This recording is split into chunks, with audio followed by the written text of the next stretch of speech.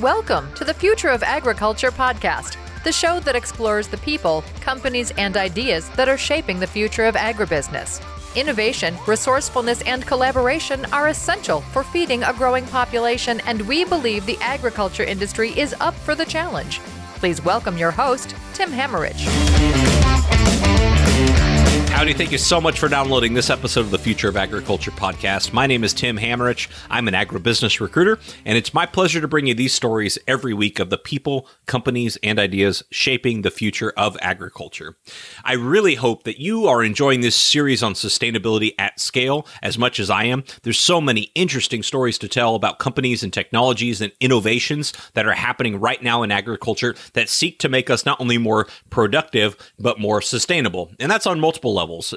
Environmental sustainability, resource sustainability, economic sustainability, the way that we can make agriculture continue to be productive, but continue to be productive for the long term, not at the expense of our future or our children's future or their children's future. So I'm excited. I love this series. I love the stories we're getting to tell, and today is no different. Before I dive too much into today's guest, I want to mention that we are part of the Farm and Rural Ag Network. So if you love ag podcasts, head over to farmruralag.com and check that out for more ag podcasts and vlogs with a V and blogs with a B. Check all those out at farmruralag.com. On the show today, we have Jim Lohr, who is the CEO of Cool Planet. And Cool Planet makes an engineered biocarbon or biochar type product, which is a soil amendment.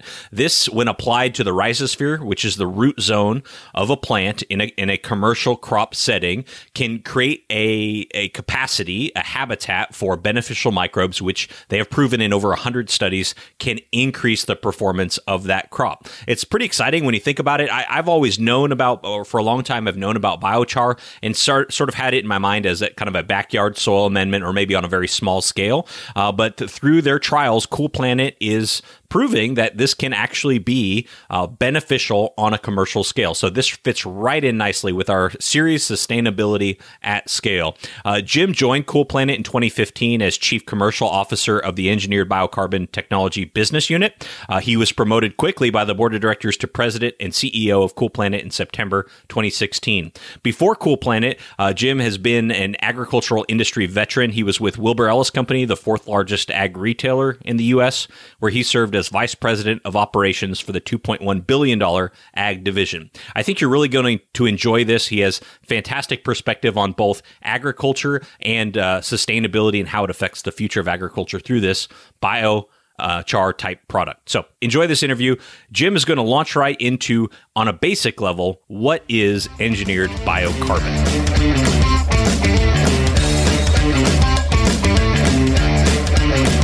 So engineered biocarbon technology is basically a biochar-based material that's designed to work in the soil, much like a coral reef would work in the ocean. So a reef supports soil life by providing structure, resources, and habitat in an ocean that would probably otherwise be relatively barren if the floor were barren. Coolterra supports soil life by really increasing the structure of the soil, which helps increase water holding capacity of the soil, helps hold nutrients and fertilizers in the rhizosphere of plants. And really, some pretty interesting thing is it tends to create a habitat in the soil for soil biology, soil microbes, much like the coral reef analogy would in the ocean. Healthy soils are, at the end of the day, living ecosystems with billions and billions of microbes that work to protect crops against pests, that help with water intake by our crops. The soil biology helps provide critical nutrients to growing plants. And Coolterra's properties are specifically engineered to enhance those things like water, nutrient holding capacity of the soil, the nutrient exchange in the root zone, infiltration in clay soils, and structure in sandy soils, creating an environment for beneficial microbial populations, and doing that through material science and kind of the nexus between material science and agronomy, so that you provide for long-term soil health, long-term sustainability. And at the end of the day, something pretty unique to this material is carbon sequestration. Ooh, I want to get into more of that, but before I do, when I hear the word biochar, I think of, something biological, maybe a wood or plant material that is somehow burnt. You hear char, you think burnt. Am I thinking along the right lines there about biochar, or help clear that up for us? Yeah, I think there's a couple of key things to think about today. Maybe is if you look at soils across the globe, there is a certain fraction of different types of carbon in native soils. There's compost-like, manure-like, very labile forms of carbon. There are humic forms of carbon, which also is, it can both the labile forms and the humic forms can be viewed as in my mind at least, as food for the soil biology. And then there's a fraction of fixed or recalcitrant carbon that's going to be in the soil for a long period of time. And you're absolutely correct. That was made naturally and typically by pyrogenic effects. So forest fires, grass fires, all would have created the fixed carbon that's in our native soils. And remember that those phenomena occurred over the millennia that it took to really build our soil. So biochar has long been looked at and hoped for as a real carbon-rich soil enhancer that had potential application in agriculture. It is widely acknowledged for its potential to support soil health. However, if we just think of the word biochar or raw biochar, it can perform unpredictably, and the results in soil are variable, often variable, due to a lot of factors. The wide variety of biomass that was used to manufacture the biochar. Was it a solid wood material, or was it a grass material? The manufacturing conditions of which it was produced under can lead to a lot of variability in the quote biochar. Typically, biochar hasn't gone through a post-char treatment process that would take out some of the inconsistencies of the material, and that's really, from a science and a material science standpoint and agronomy standpoint, that's really what we're all about. How do we produce a material that science and agronomy has looked at for a number of years, and produce a high quality, consistent material that does the things that we've long hoped for that it would do. Yeah, and so is that what people, when they buy Coolterra, rather than just getting biochar, they know they're getting that consistency? Is that right? No, that is absolutely correct. So we're very specific in our raw material selection. We've looked at and studied and through science over 50 different raw material sources. The raw material selection is vitally important.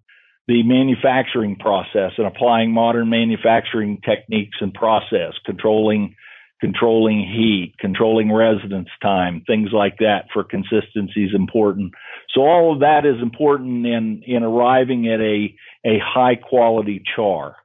Then what we do is we put the material, the raw biochar, through a process we call Demetra. The Demetra process is a post-char treatment process. So it works to enhance remove some of the inconsistencies that are often found in a biochar. And what we want to end up with is a very consistent, durable, granular material that's high in fixed organic carbon. And we want to do some of the things that a lot of, maybe a typical biochar would have some problems with. So I love UC Davis. UC Davis is one of the preeminent universities studying biochar. If you look at their website and go to their biochar section, you'll see the variability that can be resident in biochar. So you'll see pH. Let's take pH for example, anywhere from 4 to 12. So pretty wide range. We try to take our product to a consistent 6.8 to 7.0, every batch, every sack. Typical biochars are hydrophobic. They're water repelling.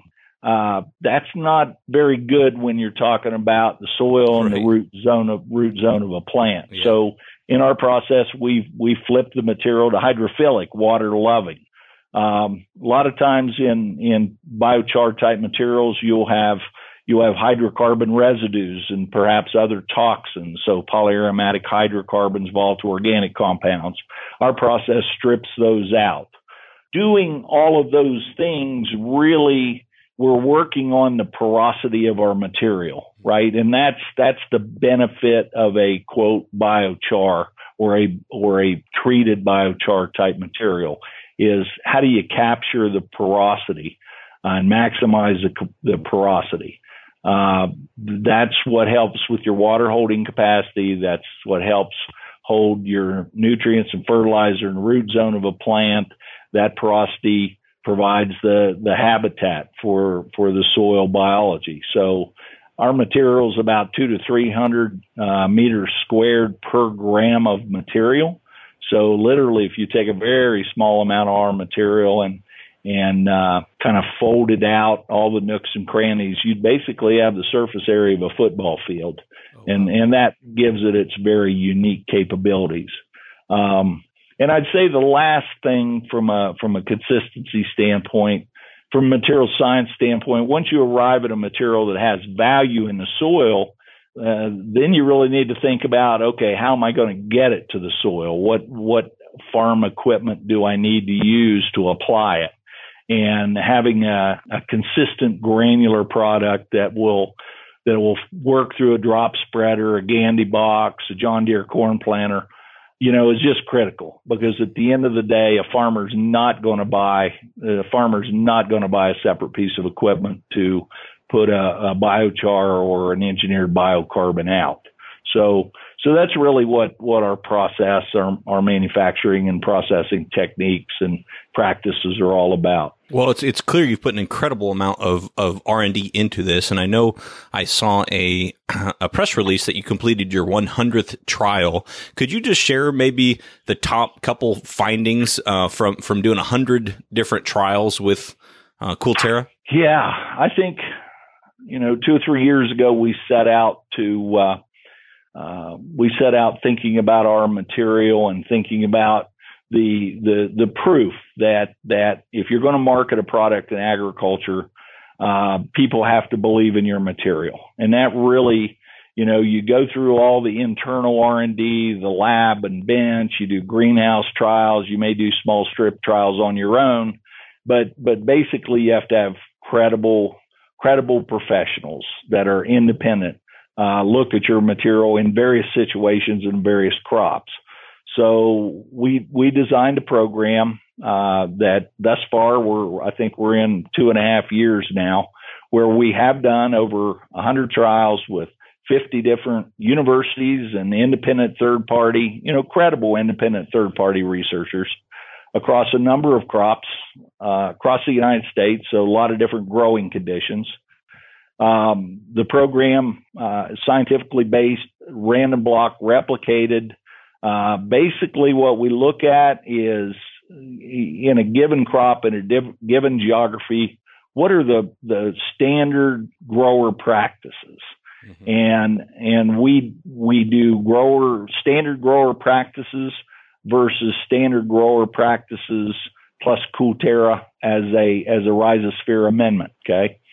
I use the word rhizosphere amendment versus soil amendment because what we're really interested in is treating the rhizosphere of the crop versus the entire soil aggregate to really try to be efficient with the use of the material. Okay. So some of the learning. And rhizosphere refers to root zone, basically? Yes, sir. Rhizosphere is root zone. Yep. So instead of treating the entire field, down to a depth of 4 to 6 inches, we're talking about just treating the root zone and to a depth that the roots are going to be in contact with the material. Okay. So the roots are going to be in contact with the material, able to gain the water holding capacity of the soil and of the material. The material holds the fertilizers and nutrients in the root zone. So you're putting the material where it gets its biggest impact. So some of the key learnings. Number one, you have to have water and you have to have fertilizer to grow a crop. Okay. I think that's number one. Without either one of those, none of us are going to be here very long. Right. But what we discovered in our trials is if we reduced water or we reduced fertilizer versus a grower standard, and then compared that to the same reduction of water or the same reduction of fertilizer, but with the addition of Coolterra, we outperformed the non-Coolterra amendments. That, irrefutably proved that we can talk about fertilizer and nutrient efficiency and fertilizer efficiency with our product. So that was a good learning for us. That was valuable to know, and that's part of our label claims. I think secondly, what we've learned is that when we put the material in soil, so a treated versus untreated, we see an increase in have DNA sequenced and done microbial counts to prove that we see an increase in the native soil biology. Now, that's important because those critters in the soil do an awful lot of good things for plant productivity and soil health. So this gets back to thinking about the material as a little bit like a coral reef in the ocean. We're providing the habitat for the soil biology, the microbiology of the soil to colonize and grow and prosper. So, what we all hope for is that we can put the good guys, the critters that are good guys, in a better position to outcompete the bad guys. And if we can do that, the promise is maybe someday we can better understand that we can help, control pests, for example. A lot of work to be done on that. I'm not suggesting that we know everything there is to know about it, but I think if we can all focus on having soil health and putting the good biology in a position to outcompete, it just stands to reason that we have the chance to potentially reduce pesticide use or pest pressure, let's say. Third thing, probably most important from a commercial standpoint that we've learned, is across those 100 trials, and this is metadata, so this is all 100 trials, 40 or 50 different crops, a lot of different growing conditions, a lot of different farming practices. We are outperforming the grower standard treatment. In other words, grower standard versus grower standard plus Coolterra as an addition by a little over 12%. So that's significant. Mm-hmm. Agriculture is an industry that kind of lives and dies by small increments, right? Increments in yield or increments in control of pests or increments in fertilizer utilization. So we think 12.3 is pretty good. Obviously it's a very diverse biological system that we're talking about. So we have trials that are below 12.3 and we have trials that are above 12.3. But if I remember correctly, 12.3 is exactly the average number across those 100 trials, and we feel pretty good about that. We feel real good about that. I think another key learning is that the material has application across a wide variety of crops. Thus far, we've not really come up against a crop that it didn't work on or that we would caution against use. So whether that's a permanent crop or that's a an alfalfa crop that might be in the ground for 3 or 4 years, or that's a corn crop that's an annual. We think the material has application in all those various crops. How many years will you get value from an application? Is it kind of a one and done, or it seems like it would live in the soil for quite some time? Yeah, the material has a half-life literally of hundreds of years. Okay, so if you think about the various forms of carbon, so labile carbon or compost, manure type carbons are consumed relatively quickly. Humics persist in the soil a little bit longer. A true fixed carbon, such as our engineered biocarbon, will last in the soil for a very, very long time. Okay. So, but here's something that we have to consider. In a permanent crop, let's say you're planting a pecan tree or an apple tree. Yes, it's a one and done. You want to put the material in at establishment, get it off to a good, fast, healthy start, and the material will be in the soil basically for the life of the tree, doing what it does. Let's say you're in a corn crop that's an annual crop. You're looking at, fairly low use rates, probably drilled in at time of seeding right in the seed row. That low amount of material, 15 to 20 pounds, you're going to be repeating that every year for the rest of your life. When you look at bedded crops, such as strawberries or tomatoes, you could be looking at anywhere from 100 to 200 pounds to the acre. In the bed, you're looking at multiple years that you would put it out until you get, I guess what I'm saying is there's kind of a rate response curve, and we understand the rate response curve very well. It's fairly consistent across crops. To be efficient and effective and affordable, we want to go with the lowest rate that we can go with and still bring value to the grower. And basically that's going to require annual application in most crops.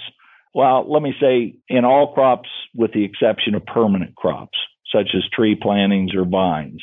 Sure. The other thing to think of, different farmers have different beliefs and different ways of thinking about their soil.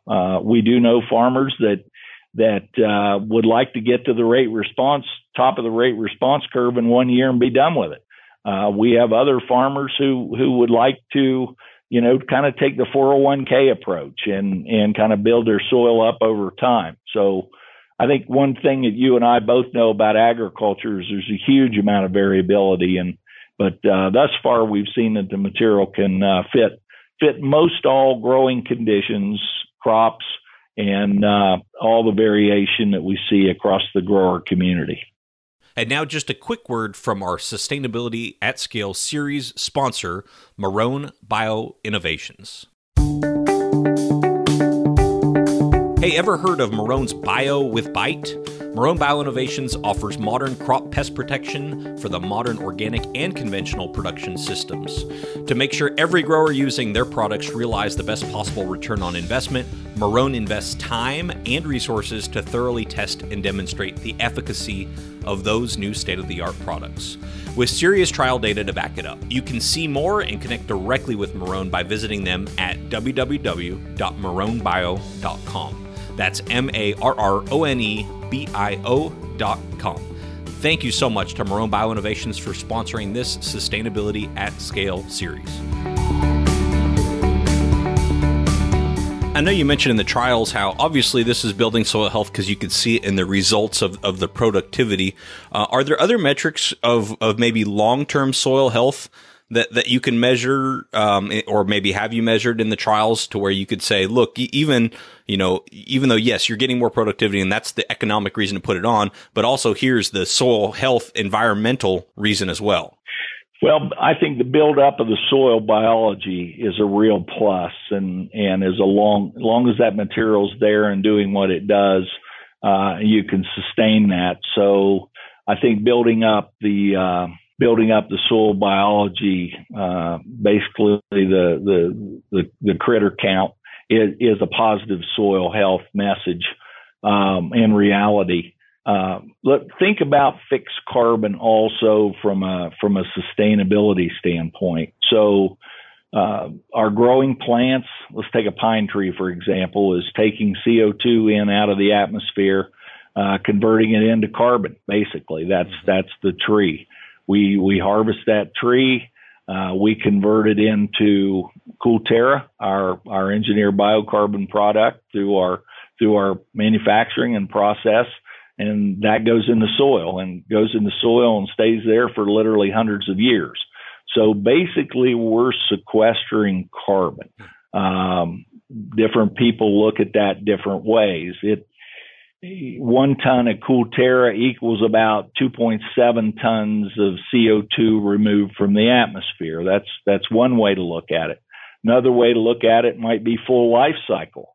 So all the way through the manufacturing process to the farmer application. There, you're probably looking at 1 ton of Coolterra equaling about 1 ton of CO2 removed from the atmosphere. Some people like to talk about just carbon sequestration. So the material's slightly in excess of 70% fixed carbon. So if you put a ton of Coolterra in the ground, you're basically sequestering 0.7 tons of true fixed carbon. I think all of those, if we think about sustainability, we think about all of us trying to reduce our carbon footprint. I think that Coolterra and our engineered biocarbon offers a very unique tool to be able to contribute to carbon sequestration and thus lower your overall carbon footprint of your farming operation. And I would think, with something like this, it's the material, even in, like you said, corn, maybe you're putting on 15 pounds to the acre, but for some of these big farms, that adds up to be a fair amount of material. And I know, one thing we've talked about before on the show is the problem with food waste is getting the nutritional value out of it. You've got to move a lot of water around, and moving water around is expensive because it's heavy. Do you run into a similar problem here where, it's heavy to move carbon around? So sometimes it becomes economically not feasible. I think when you're talking about, large scale row crops, and you're talking about, 15 to 20 pounds per acre, drilled in at time of seeding. I think we're fairly early in the process of understanding exactly the best methodology for application in that environment. Thus far, we've been using insecticide boxes on corn planters and corn planters, cotton planters, peanut planters, soybean planters. Because of seed genetics, a lot of those insecticide boxes are not being used today. So we've been kind of using those as a surrogate for application. So in that environment, it's certainly less bulky than fertilizer, right? If you'd be putting on much in excess of 15 to 20 pounds an acre in corn. For fertilizer, regardless, it's a bulk material. We look at it in agriculture. We package it in super sacks that are basically 1,000 pounds. So a farmer has to have the ability to pick up 1,000 pound sack and put that over top of his planter or Gandy box or drop spreader. So there are some, I won't get away from the fact that there are some challenges. But I think the material is performing well enough that farmers are going to get creative, or they're going to know their equipment well enough to find a way to use the material.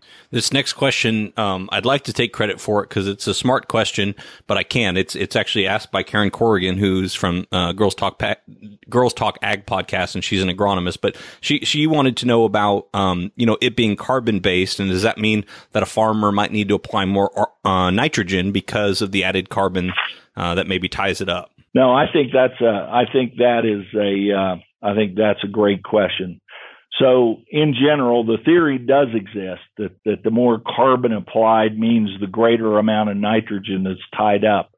But really the important thing to remember or to note about the general C to N ratio theory that we all talk about, know, and have learned is that that's really based on labile forms of carbon. So that's based on manures or compost or cover crops, incorporated back in the soil. All things that break down very quickly.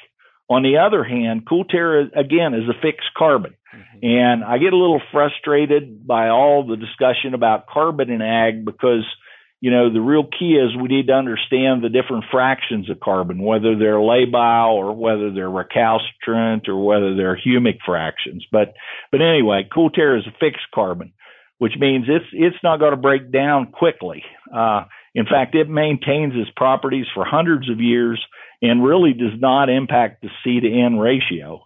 UC Davis, very, very well-known ag schools, conducted a number of studies that show that fixed carbon material will actually not impact the C to N ratio in any meaningful way.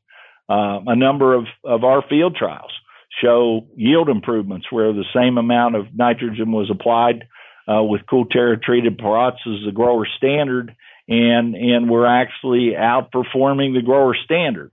So, I think the real key there for all of us is that there are different fractions of different types of carbon in our soil, and I think they're probably all necessary. I think that's how the soil was created. I think that's how plants evolved to expect different fractions of different types of carbon. I think fixed carbon is very symbiotic with humics. I think it's very symbiotic with manure or compost. I think our trials would bear that out. So I, generally like us from a soil health and a carbon standpoint, think about all the different types of carbon and the ratios of those and fractions of them and how they may all be necessary for, optimizing soil health. Great.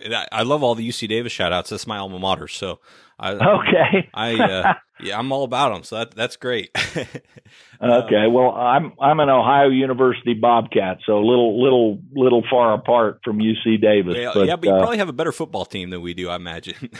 Maybe some years. Yeah.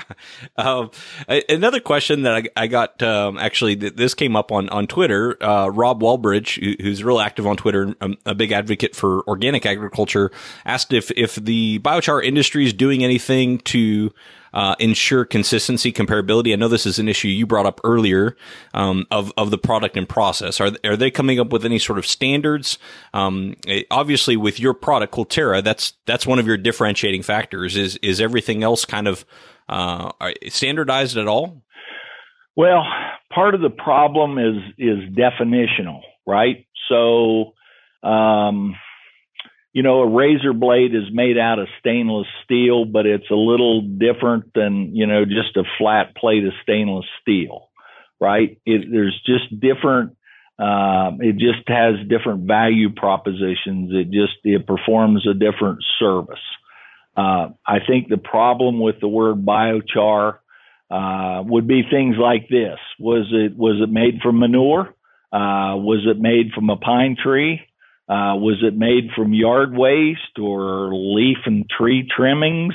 All of those things are going to impact the quality of the material, how it works in the soil, its impact on soil biology. We've learned a lot about that and how the different critters, some, gram positive, gram negative, and all that respond differently to different materials put in the soil that are all called fixed carbon and all called, quote, biochar. So the word biochar is a huge word. I hate to be an advertisement for UC Davis, but I would just urge people to go to their website and look at the variability of that word. Now I'll try to answer your question. Yes. Folks are working toward standards that could be employed that would potentially take out some of that variability. The U.S. Biochar Initiative is one such organization. I'm hopeful and optimistic that the industry standards are progressing for consistency and comparability to provide growers confidence and tools. But I think we're going to have to get at some point, we're going to have a narrower definition of the word biochar, so that we're all talking about the same thing. We use raw biochar as our feedstock. We manufacture, and then we refine, enhance, and use product engineering to create our Coolterra product. And we're pretty adamant about the quality that has to be before it goes into its post-char treatment process. The raw material selection, the manufacturing conditions.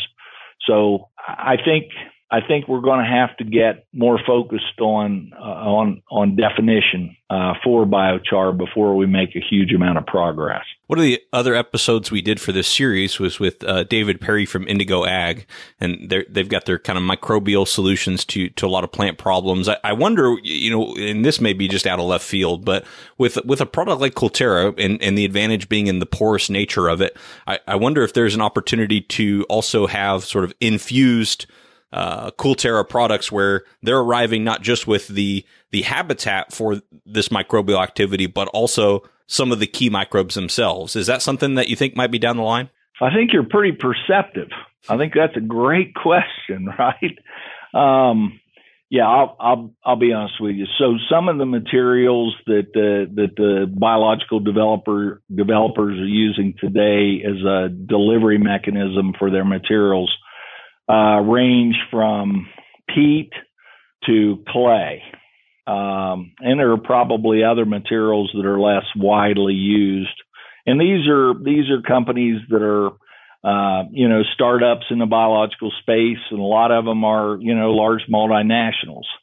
So what I can say, without any specifics is, yes, we have, science trials and R&D trials ongoing with a number of those companies, to look at the material as a potential delivery mechanism for their biology.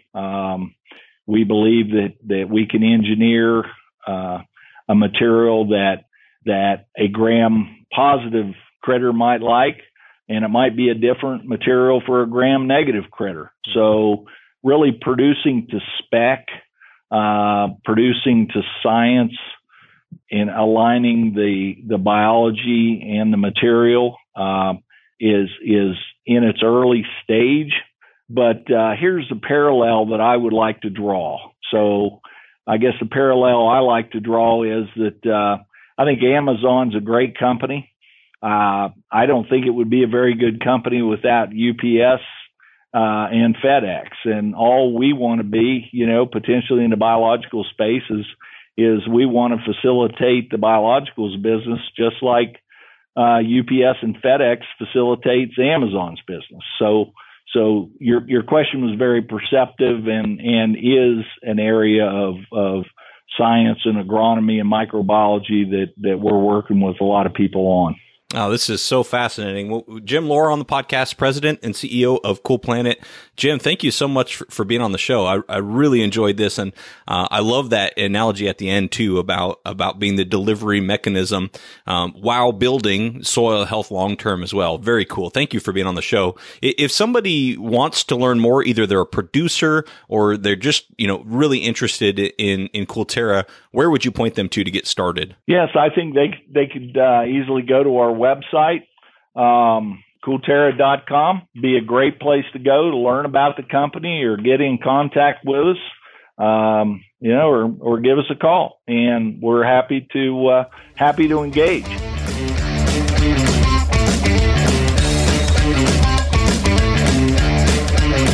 Hey, hope you enjoyed that interview with Jim Lohr. I know I did. Thank you, Jim, for being on the show. And thank you for Rob and Karen for submitting questions via Twitter. I would love to hear you if there's a question that I failed to ask Jim in this interview, let's hear your follow-up. I want to start playing these. We have got a few of them from previous episodes, so I'm going to try to figure out where the best place is to plug these in the future. So anyway, if there's a question I didn't ask Jim you'd like to ask, go to SpeakPipe, SpeakPipe.com/future of ag, all one word. Go to that URL. You can leave a message right there. Just introduce yourself and leave the one question you wish I would have asked Jim in this interview. You might hear that played on a future episode along with Jim's response. So thanks so much for listening. I'm loving this series. Big thank you to Marrone Bioinnovations for making it possible. And we will be back next week with another episode in this series, Sustainability at Scale.